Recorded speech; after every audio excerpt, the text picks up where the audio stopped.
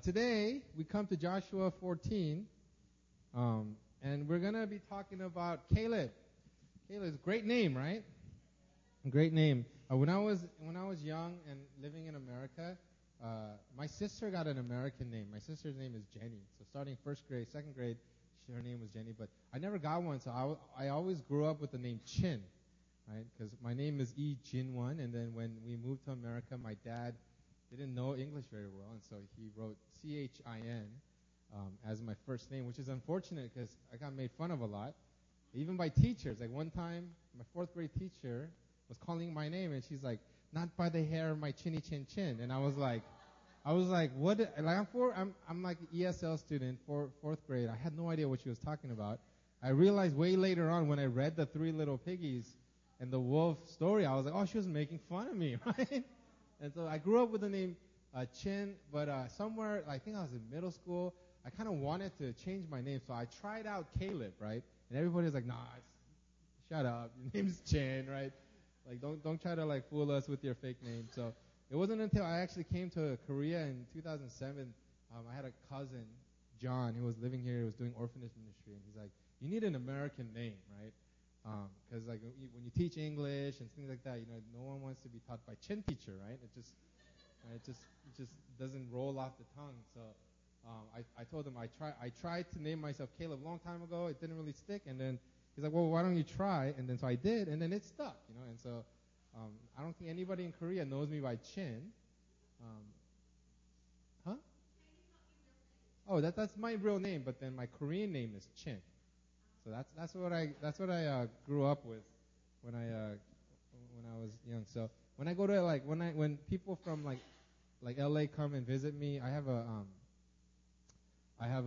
a friend from my high school came and visited, and we had dinner, and he kept on calling me Chin, and I was like, this is really weird because I haven't heard this in a long time. But I chose the name Caleb when I was young, not because of the biblical implication, but because it just sounded cool, and I didn't know anybody named Caleb. I only knew one person when I was young named Caleb, and it was kind of like a pretty cool guy, and so that's what I went with. But today we're going to actually talk about the Caleb of the Bible, and he is a pretty amazing guy, and I think there's a lot that we can learn from him.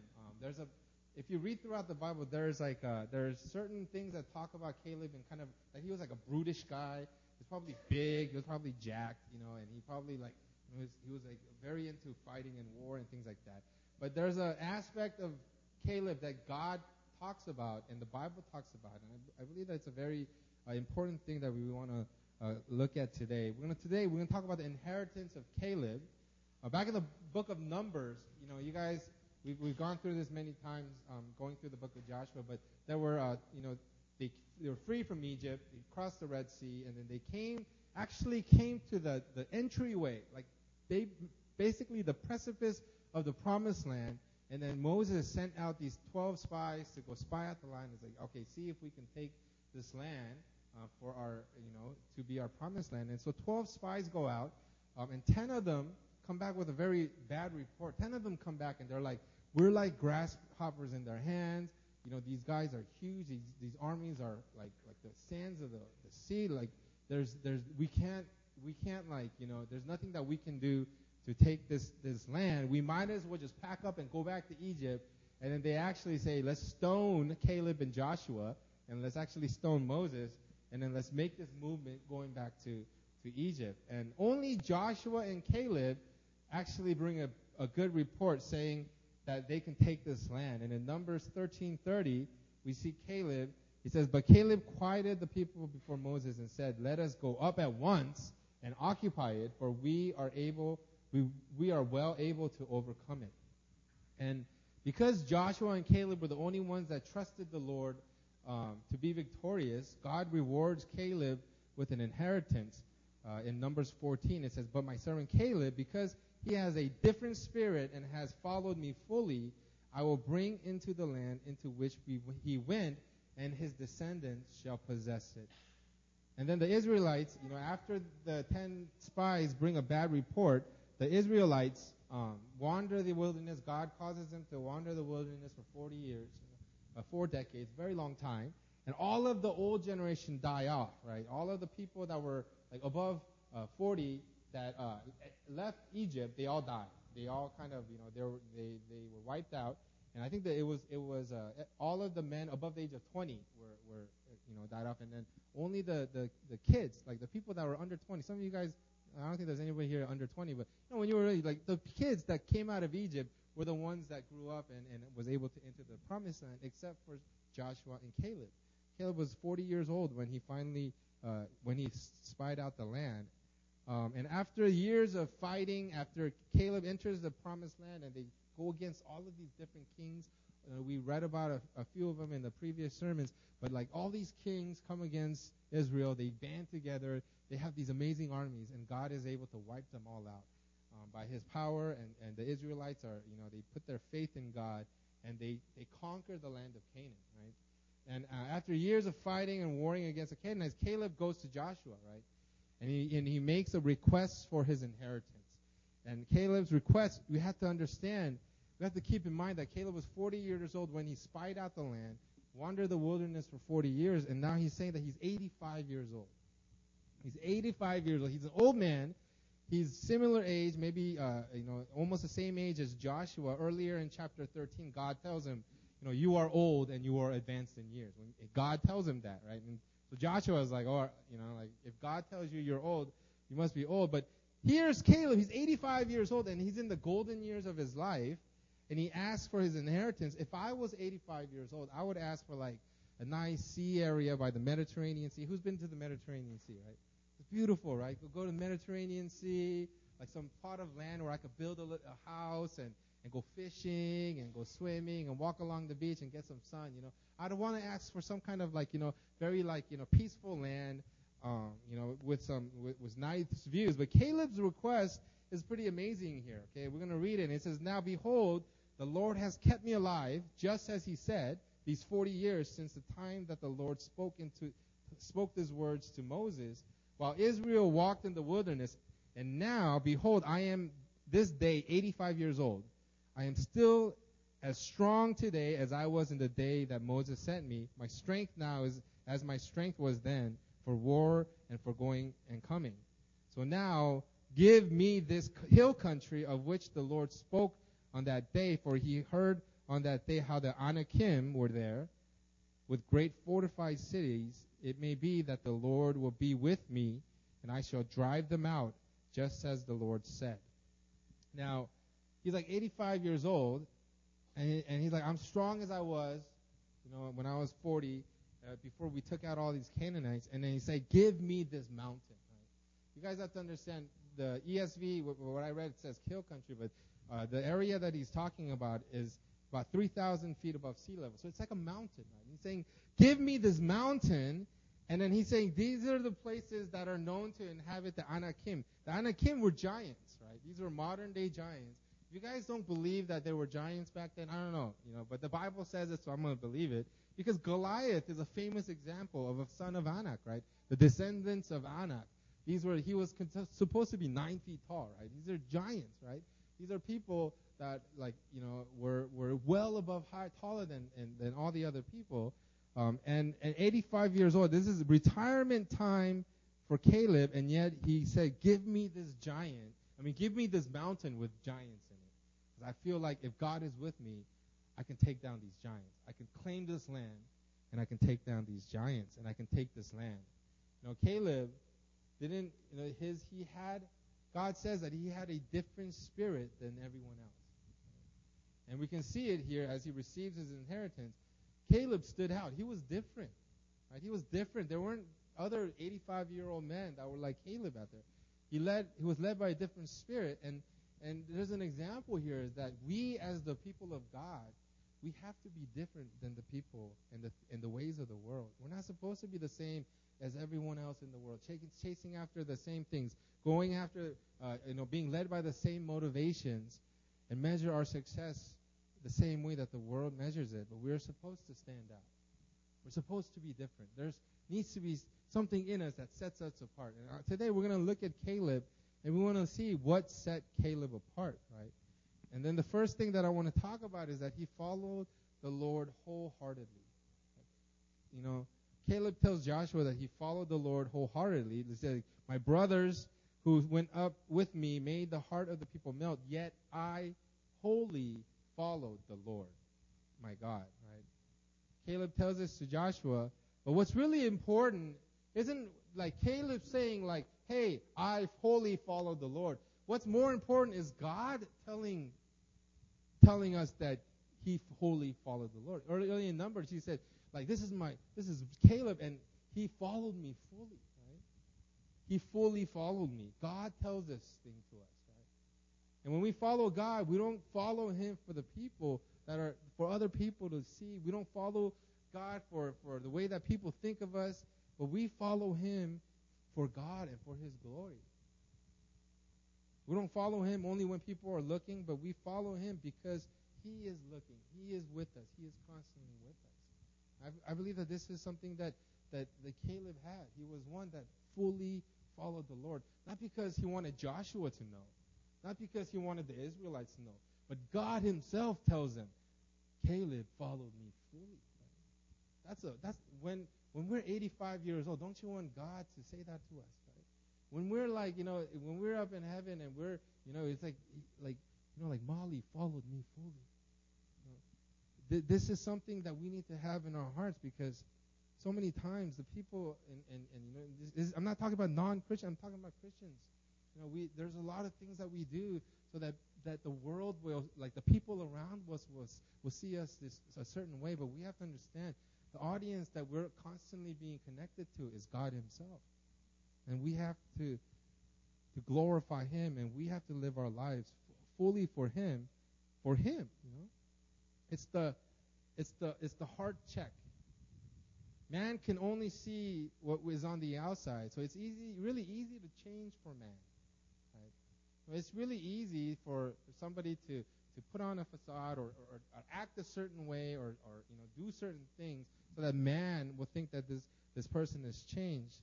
But God, it's harder to change for God, because God expects a transformation in our hearts. Right?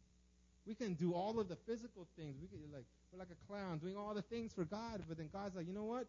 I see your heart. You can't fake the funk with me, right? I see your heart, and it's harder to change for God. And following the Lord fully is allowing God into every area of our heart and lives. It's not putting limits on God and what he can be in charge of, but it's lordship. Right? It's like lordship from a long time ago. I don't know. Bev, you're from England, right? You're from Britain, right? It's not like the monarchy in England, because the Queen is awesome. Who loves the Queen? I love the Queen all my life, right? All my life, right? Everybody respects the king. And I saw something on Trevor Noah where Donald Trump went to England and met the queen, and then he put his hand on his back, and then all these like media people were like, "You never touch the queen. You never touch the queen," right? Because Donald Trump kind of like helped her up on her back. There's this honor and there's this reverence and there's this like everybody thinks that the queen is so great, but when it comes to actually running the country, the queen has no say. Right? The queen doesn't get to see, the queen doesn't have the nuclear codes, right? The queen doesn't know, the queen has very little or nothing to say about how the country is run. She's just the monarch. She's the one that kind of the face of the country. But we know that the country is run by different people. But you know what? That's how we live our lives sometimes. We live our lives, we say, Lord, you're the king, on the outside we say, Jesus Christ, you're the king, you're the Lord of my life. But when it comes to actually running our life, the person that runs our life is Prime Minister Yo. Do you know Prime Minister Yo? Prime Minister yourself, right? Right? We say, God, you are God, right? You're the Lord. You're the Lord. We love you. We exalt you. We worship you. But then when it comes to actually seeing how our life is run, it's all about ourselves, right? Yourself. A lot of times we put limits on God. God, you can have rule and reign over this area of my heart, but not this area of my heart. Because I don't think that you're going to understand what I'm feeling. I don't think you're going to understand what I'm going through. I don't think you understand this area of my heart. It's a little dark, and I know, but I don't think you're gonna know what I'm going through. But we fail to realize that God made our hearts. Do you know that God made your heart? Not just your physical heart, but you have a physical heart with ventricles and arteries that pump your blood through your body. You guys know the circuit, all the blood that flows to your body because of your heart. But God actually made your spiritual heart. He formed your heart. He designed our hearts, and He's the only one that can get our hearts right. You guys have to realize that. He's the designer of our hearts, and we're telling Him, I could fix it without you. Or we sometimes think it's actually possible to hide things from God, right? Which is just dumb because God sees everything, right? He doesn't even have to try. There's never been a time in the history where, God's like, God's like, oh man, I wish I knew what John was thinking, right? There's never been a time where God ever I wish I knew what Claire was doing, right? God sees and knows everything. There's nothing that we can hide from Him. But sometimes we try to create these firewalls, right?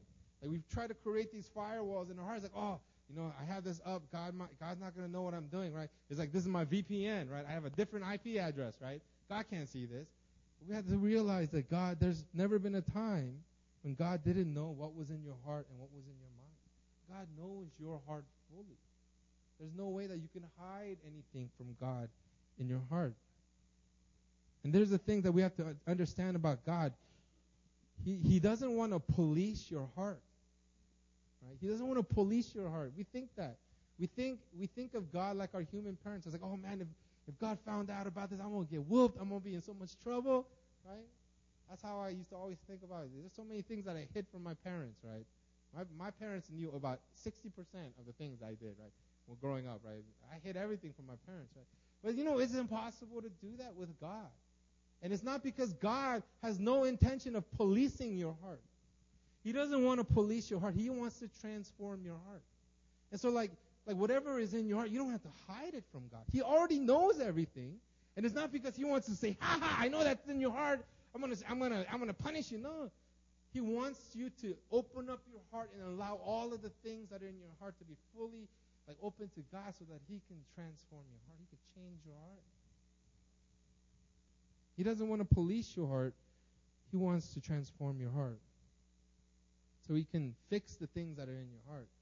Following God wholeheartedly means that we are always aware that He is with us, and we follow Him in obedience in every aspect of our lives, and we let Him into every area of the heart, every area of our being. The good, the bad, and the ugly. And we try to show God the good, and maybe the bad, but we never show Him the ugly, right? Well, God sees the good, the bad, and the ugly in you. There's nothing that you can hide from Him. And it's not because He wants to, bust you. He's not like an undercover cop, like, I got you, Joshua. No. He loves you, and He wants to fix your heart. He wants to get your heart right because He's the only one that can bring our hearts to our original design. And that original design when Adam and Eve, before sin came, that connection that they had with God, God wants to bring that into our hearts. But we have to fully open up our heart. He's a gentleman. He's not going to force our hearts open. Right? But we have to give our hearts to Him. It's surrender. He designed our hearts to be a certain way, to function a certain way, and we can't get it to be that way without Him. We have to let Him be Lord. We submit and we surrender and we take control, and He fixes our hearts. And let me tell you, this is not easy. Right? This is not an easy thing to do. And the Bible tells us how Caleb did it. It says in Numbers 14:24, but my servant Caleb, because he has a different spirit and has followed me fully, I will bring into the land into which he went, and his descendants shall possess it. And what sets him apart is that he had a different spirit. He chose to be led by the Spirit of God. Following the Lord wholeheartedly isn't something that we can do on our own strength. And we try to do it on our own strength, and we'll fail every time. We're going to be all legalistic. We're going to try to be all works-based. But Caleb was able to follow God wholeheartedly, fully, because he was special, but it's because He had a different spirit within him. He was led by the Spirit of God. We can't follow God without the Holy Spirit. Because sin has turned our nature against God. Right? Initially, without the Holy Spirit, our nature, our sinful nature is against God. We have a heart that by its nature goes against the things of God. When we're saved, we receive the Holy Spirit, right? We receive the Holy Spirit, and then He dwells in us.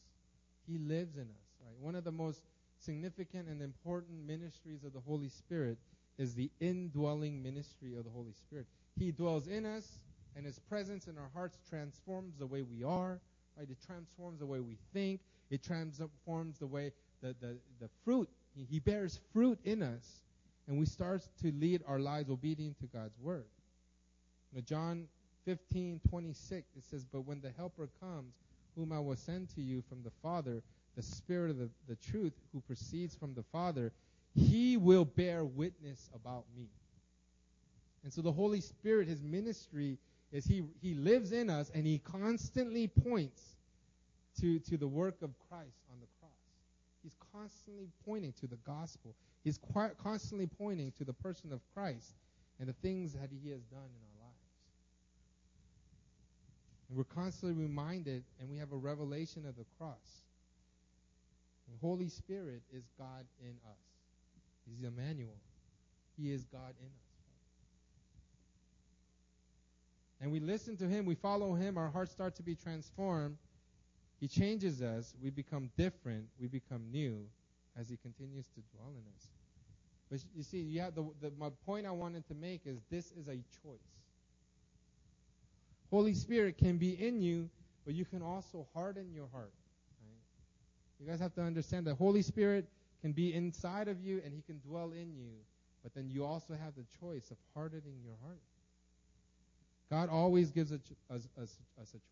He never forces us into anything.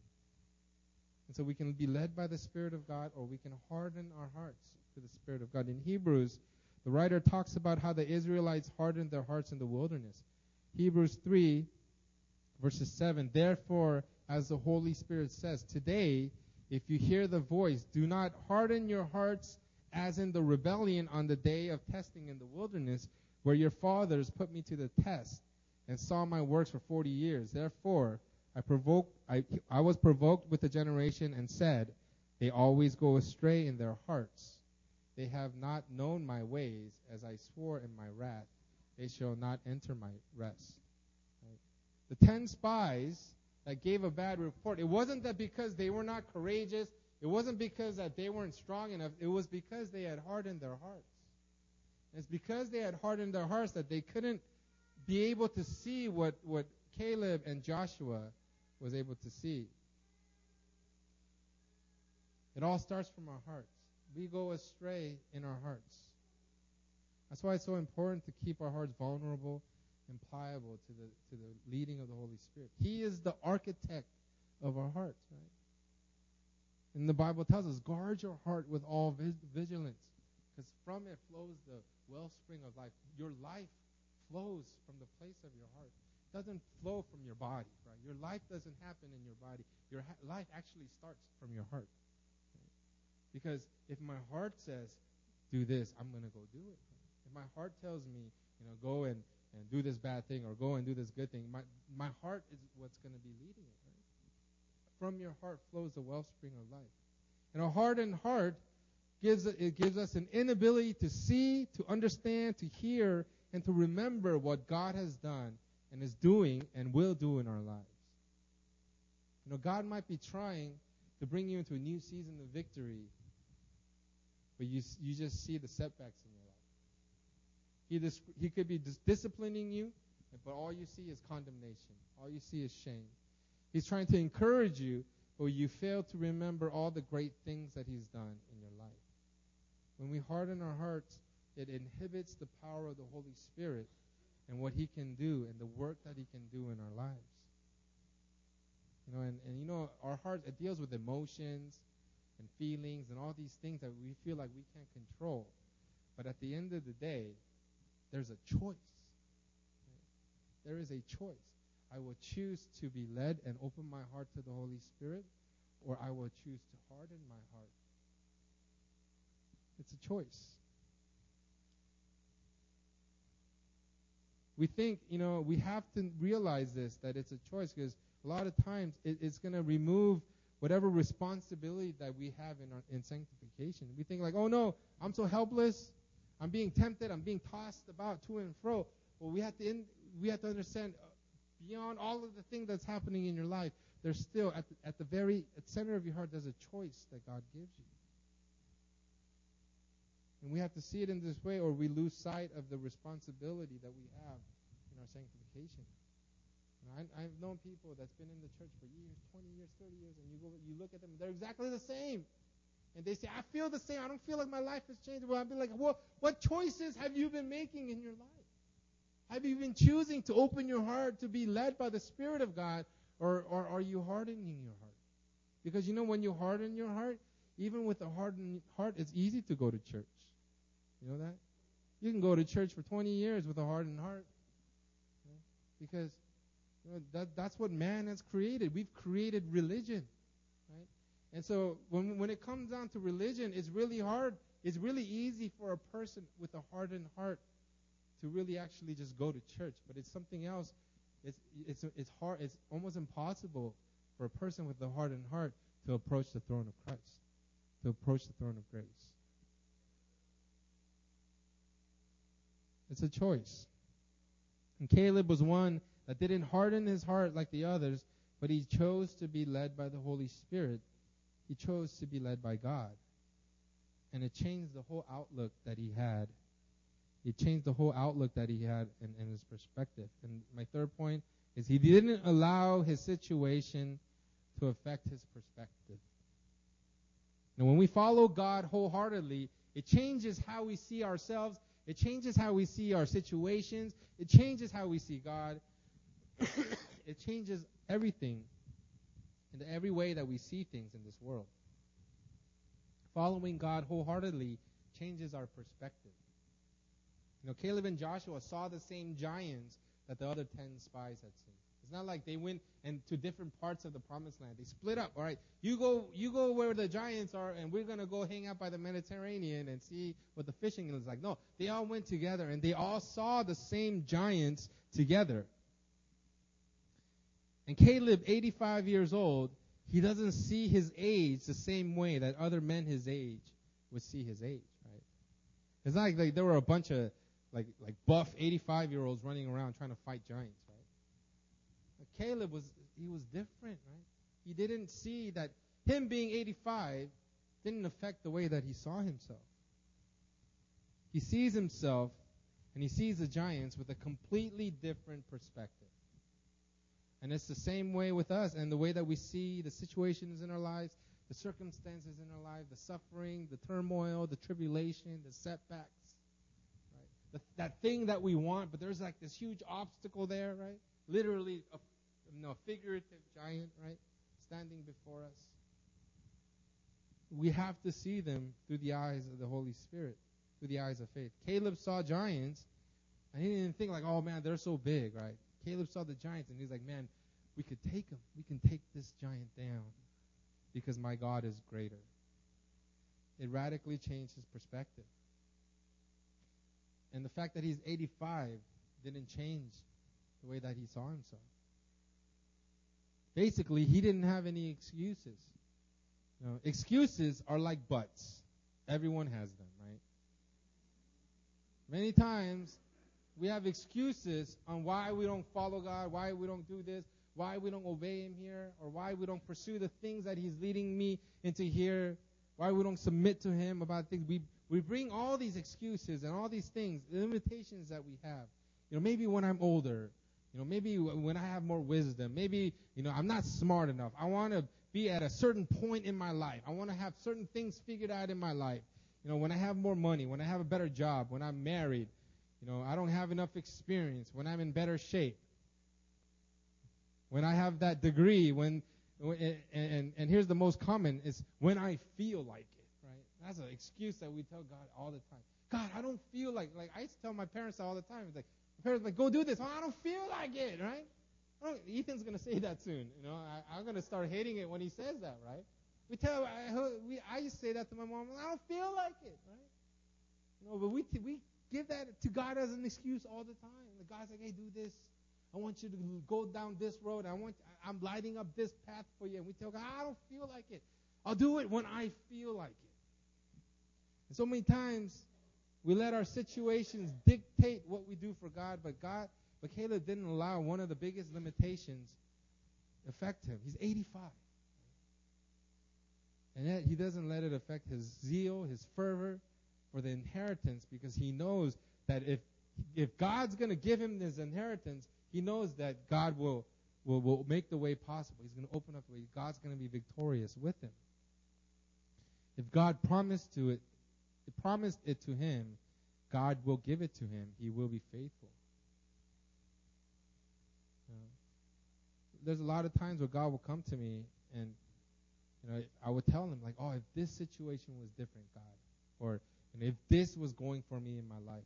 But God tells me, he's told me many times, like, what if the situation never changes? Will you still follow through?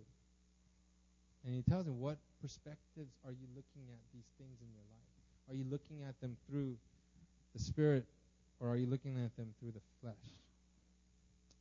And so, we see Caleb as somebody that had godly perspective. He saw things the way that God wanted him to see it. And my next point is that Caleb had faith to take down giants. His perspective changed everything. And we saw the giants. He saw them in light of God's power, in light of what God could do. And he looked at them and he said, bring them on, right? Doesn't matter if I'm 85. Doesn't matter, how old I am. I know that if God is with me, I can do this. With God's help, I can take down these giants and I can claim this land. And I want to ask you today, what are the giants in your life? What are the things that you feel you can't change? The things that you feel you can't accomplish? The things that you feel are out of your reach? What are the giants? The things that seem insurmountable? Things in your life that you feel are too big for you to conquer? What are the things that stand in your way from following God's plan completely for yourself? And are you looking at these things through the perspective of God's power, or do you believe that God can do anything? Do you believe that God could break addiction? Do you believe that God could open doors? Do you believe that God could do supernatural things in your life for you? Do you believe that God could heal? Do you believe that God could do anything? And some of you guys might be angry with God because it seems like God has placed this obstacle in your life and there's just nothing that you can do to get past it. You might feel angry. You might feel bitter. That you have this thing in front of you and no matter what you do, you can't seem to get past it. You just can't beat it. You might be angry, or you might feel shame. You might think that God can never forgive you, or God can never do this for you because of the things that you've done, or you might feel hopeless. But I want to ask you, are you looking at those things? Are you looking at those giants with a holy perspective? Do you see your giants in light of God's power? Do you believe that He can take down those giants for you? Or do you feel helpless in front of Him? Because God doesn't expect you to take down your giants. God doesn't expect you to do it by yourself. He does expect you to have faith in God for Him to do it. Psalm 46:1, God is our refuge and our strength. God is our refuge and our strength, an ever-present help in trouble. Isaiah 41, so do not fear, for I am with you. Do not be dismayed, for I am your God. I will strengthen you and help you. I will uphold you with my righteous right hand. Now, living a victorious life for Christ is all about dependence. Right? It's completely opposite of the world. The world says, you got to be independent. Right? There's a song. Doesn't Beyonce have a song called Independent? I don't know. Destiny's Child. What is it called? Independent Woman. It's all about being independent. The world is like, I got to be independent, right? I got to be independent so that, I don't have to work. I don't have to get a loan from the bank to pay my bills. I don't have, it's all about but getting what's mine and doing things so that I can sustain myself and I can go on my vacations and I can do all these things so I can be independent. But the life that Christ has for us is completely about dependence. It's all about dependence. It's a complete radical shift to the ways of the world. You know? It's not about us being the hero. It's about Christ being our hero. And let me tell you, God can provide for you way better than whatever you can do for yourself on your own. God, the plans and the purposes and the path that God has for you is so much better than whatever you can think and you can do for yourself on your own. It's about dependence. I want to close with this. I want to close with verse 13. And it says, Then Joshua blessed him, and he gave Hebron to Caleb, the son of Jephunneh, for an inheritance.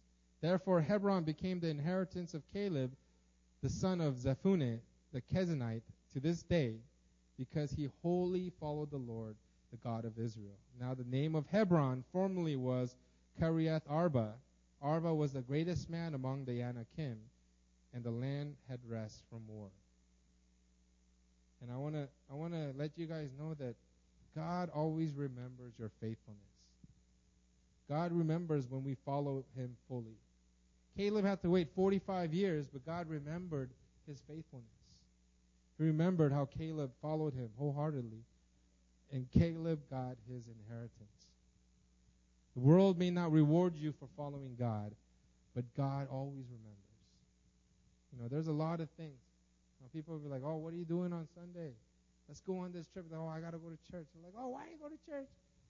All of the faithfulness that you have like displayed to the Lord, those moments where, your integrity would cost you the job, or your integrity would cost you money. These are the moments of faithfulness that God will always remember. And Caleb's land is named Hebron. Right? In Hebrew, it means association. It basically means fellowship. In the lexicon, it's translated the city or the friend of a merciful God. And I want to let you know today that following God wholeheartedly, fully following the Lord, will bring us into fellowship with God. We're able to experience the connection with God that he wants for us. We become friends of God. This is one thing I want to teach my kids. And I try to teach Ethan. He's like, you can be a friend of God.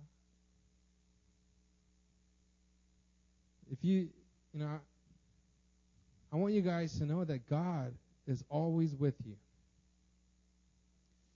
If you are in Christ, nothing can separate you from the love of God. He is with you. He is with you through the low times.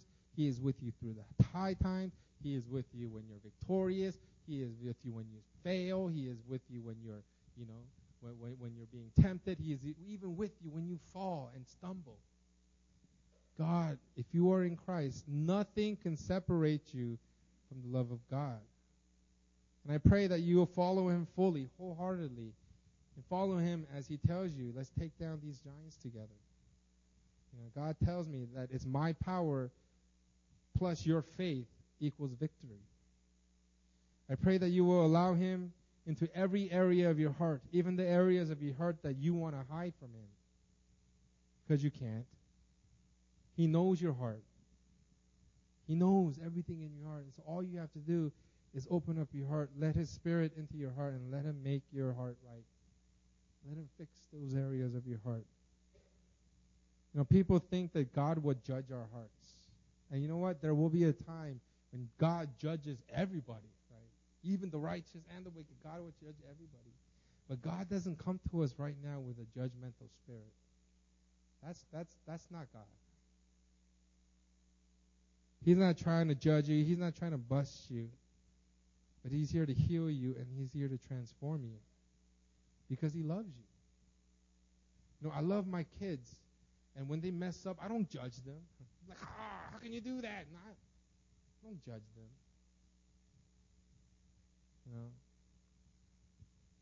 When they fall down, I want to teach them and I want to pick them up. I want to discipline them so that They know what to do and they succeed. And that's the heart of God. That really is God's heart. John 3:17, God sent his Son into the world not to judge the world, but to save the world through him. And the thing is that when Christ comes, he wants to transform us, and he wants to make us new. And we have to open up our hearts. You don't have to be ashamed with God. Right? You might feel ashamed with the people around you, but you don't have to ever feel ashamed with God. First of all, he knows everything, right? You ain't got nothing to hide, right? You can't be like, oh God, I got this thing that, and I don't want you to know. Like, he knows, he can see right through you. There's nothing like that. That should break off so much shame and condemnation off of you. You know that? There's nothing that you can hide from God because he knows everything. And yet he still loves you. Right? That's the gospel, right? And then as you realize he knows everything, you open up your heart. You're like, God, this is the area of my heart I'm struggling with in this area of my heart. I don't know, but God, help me. And then you start to make those choices. I told you earlier, it's a choice, right? You start to make those choices, and you start to follow God and being led by the Holy Spirit, and God will start to soften your heart and then make your heart. He's going to start to fix your heart, and then you're going to start to bear fruit in your heart. Right? But a lot of times we look at God like he's our parents, and there's so many things that we want to hide from him. Like, God, I can't let you see this. I can't let you talk about this in my life. I can't let you. These are things. I want you to just see me like this. Your the selfies that the girls take on the subway. Like they have a long distance relationship, and then the boyfriend only sees them as and when they see him, they're like, what the heck? Like with no makeup on, and they look completely different, right? You can't do that with God. God, we can't fake the funk and give him headshots to God, right? Like dressed in our nice clothes with our hair all right, getting everything out of our teeth, and we take a selfie and we shoot it to God. God sees everything because he is in us, right? He's in us. Holy Spirit is in us. And so that's what it is to follow him wholeheartedly, to follow him fully. Is to allow every area of our hearts to be open to him. Even the areas that are ugly, even the areas that are a little funky, even the areas where we may not trust God. We allow him into those hearts, and then we start to make the choices of following him in obedience. And he wants to transform us. He wants to make us, he wants to heal us and form our hearts fully as we repent of our sins and we go after those giants with him. Let's all stand up and let's close.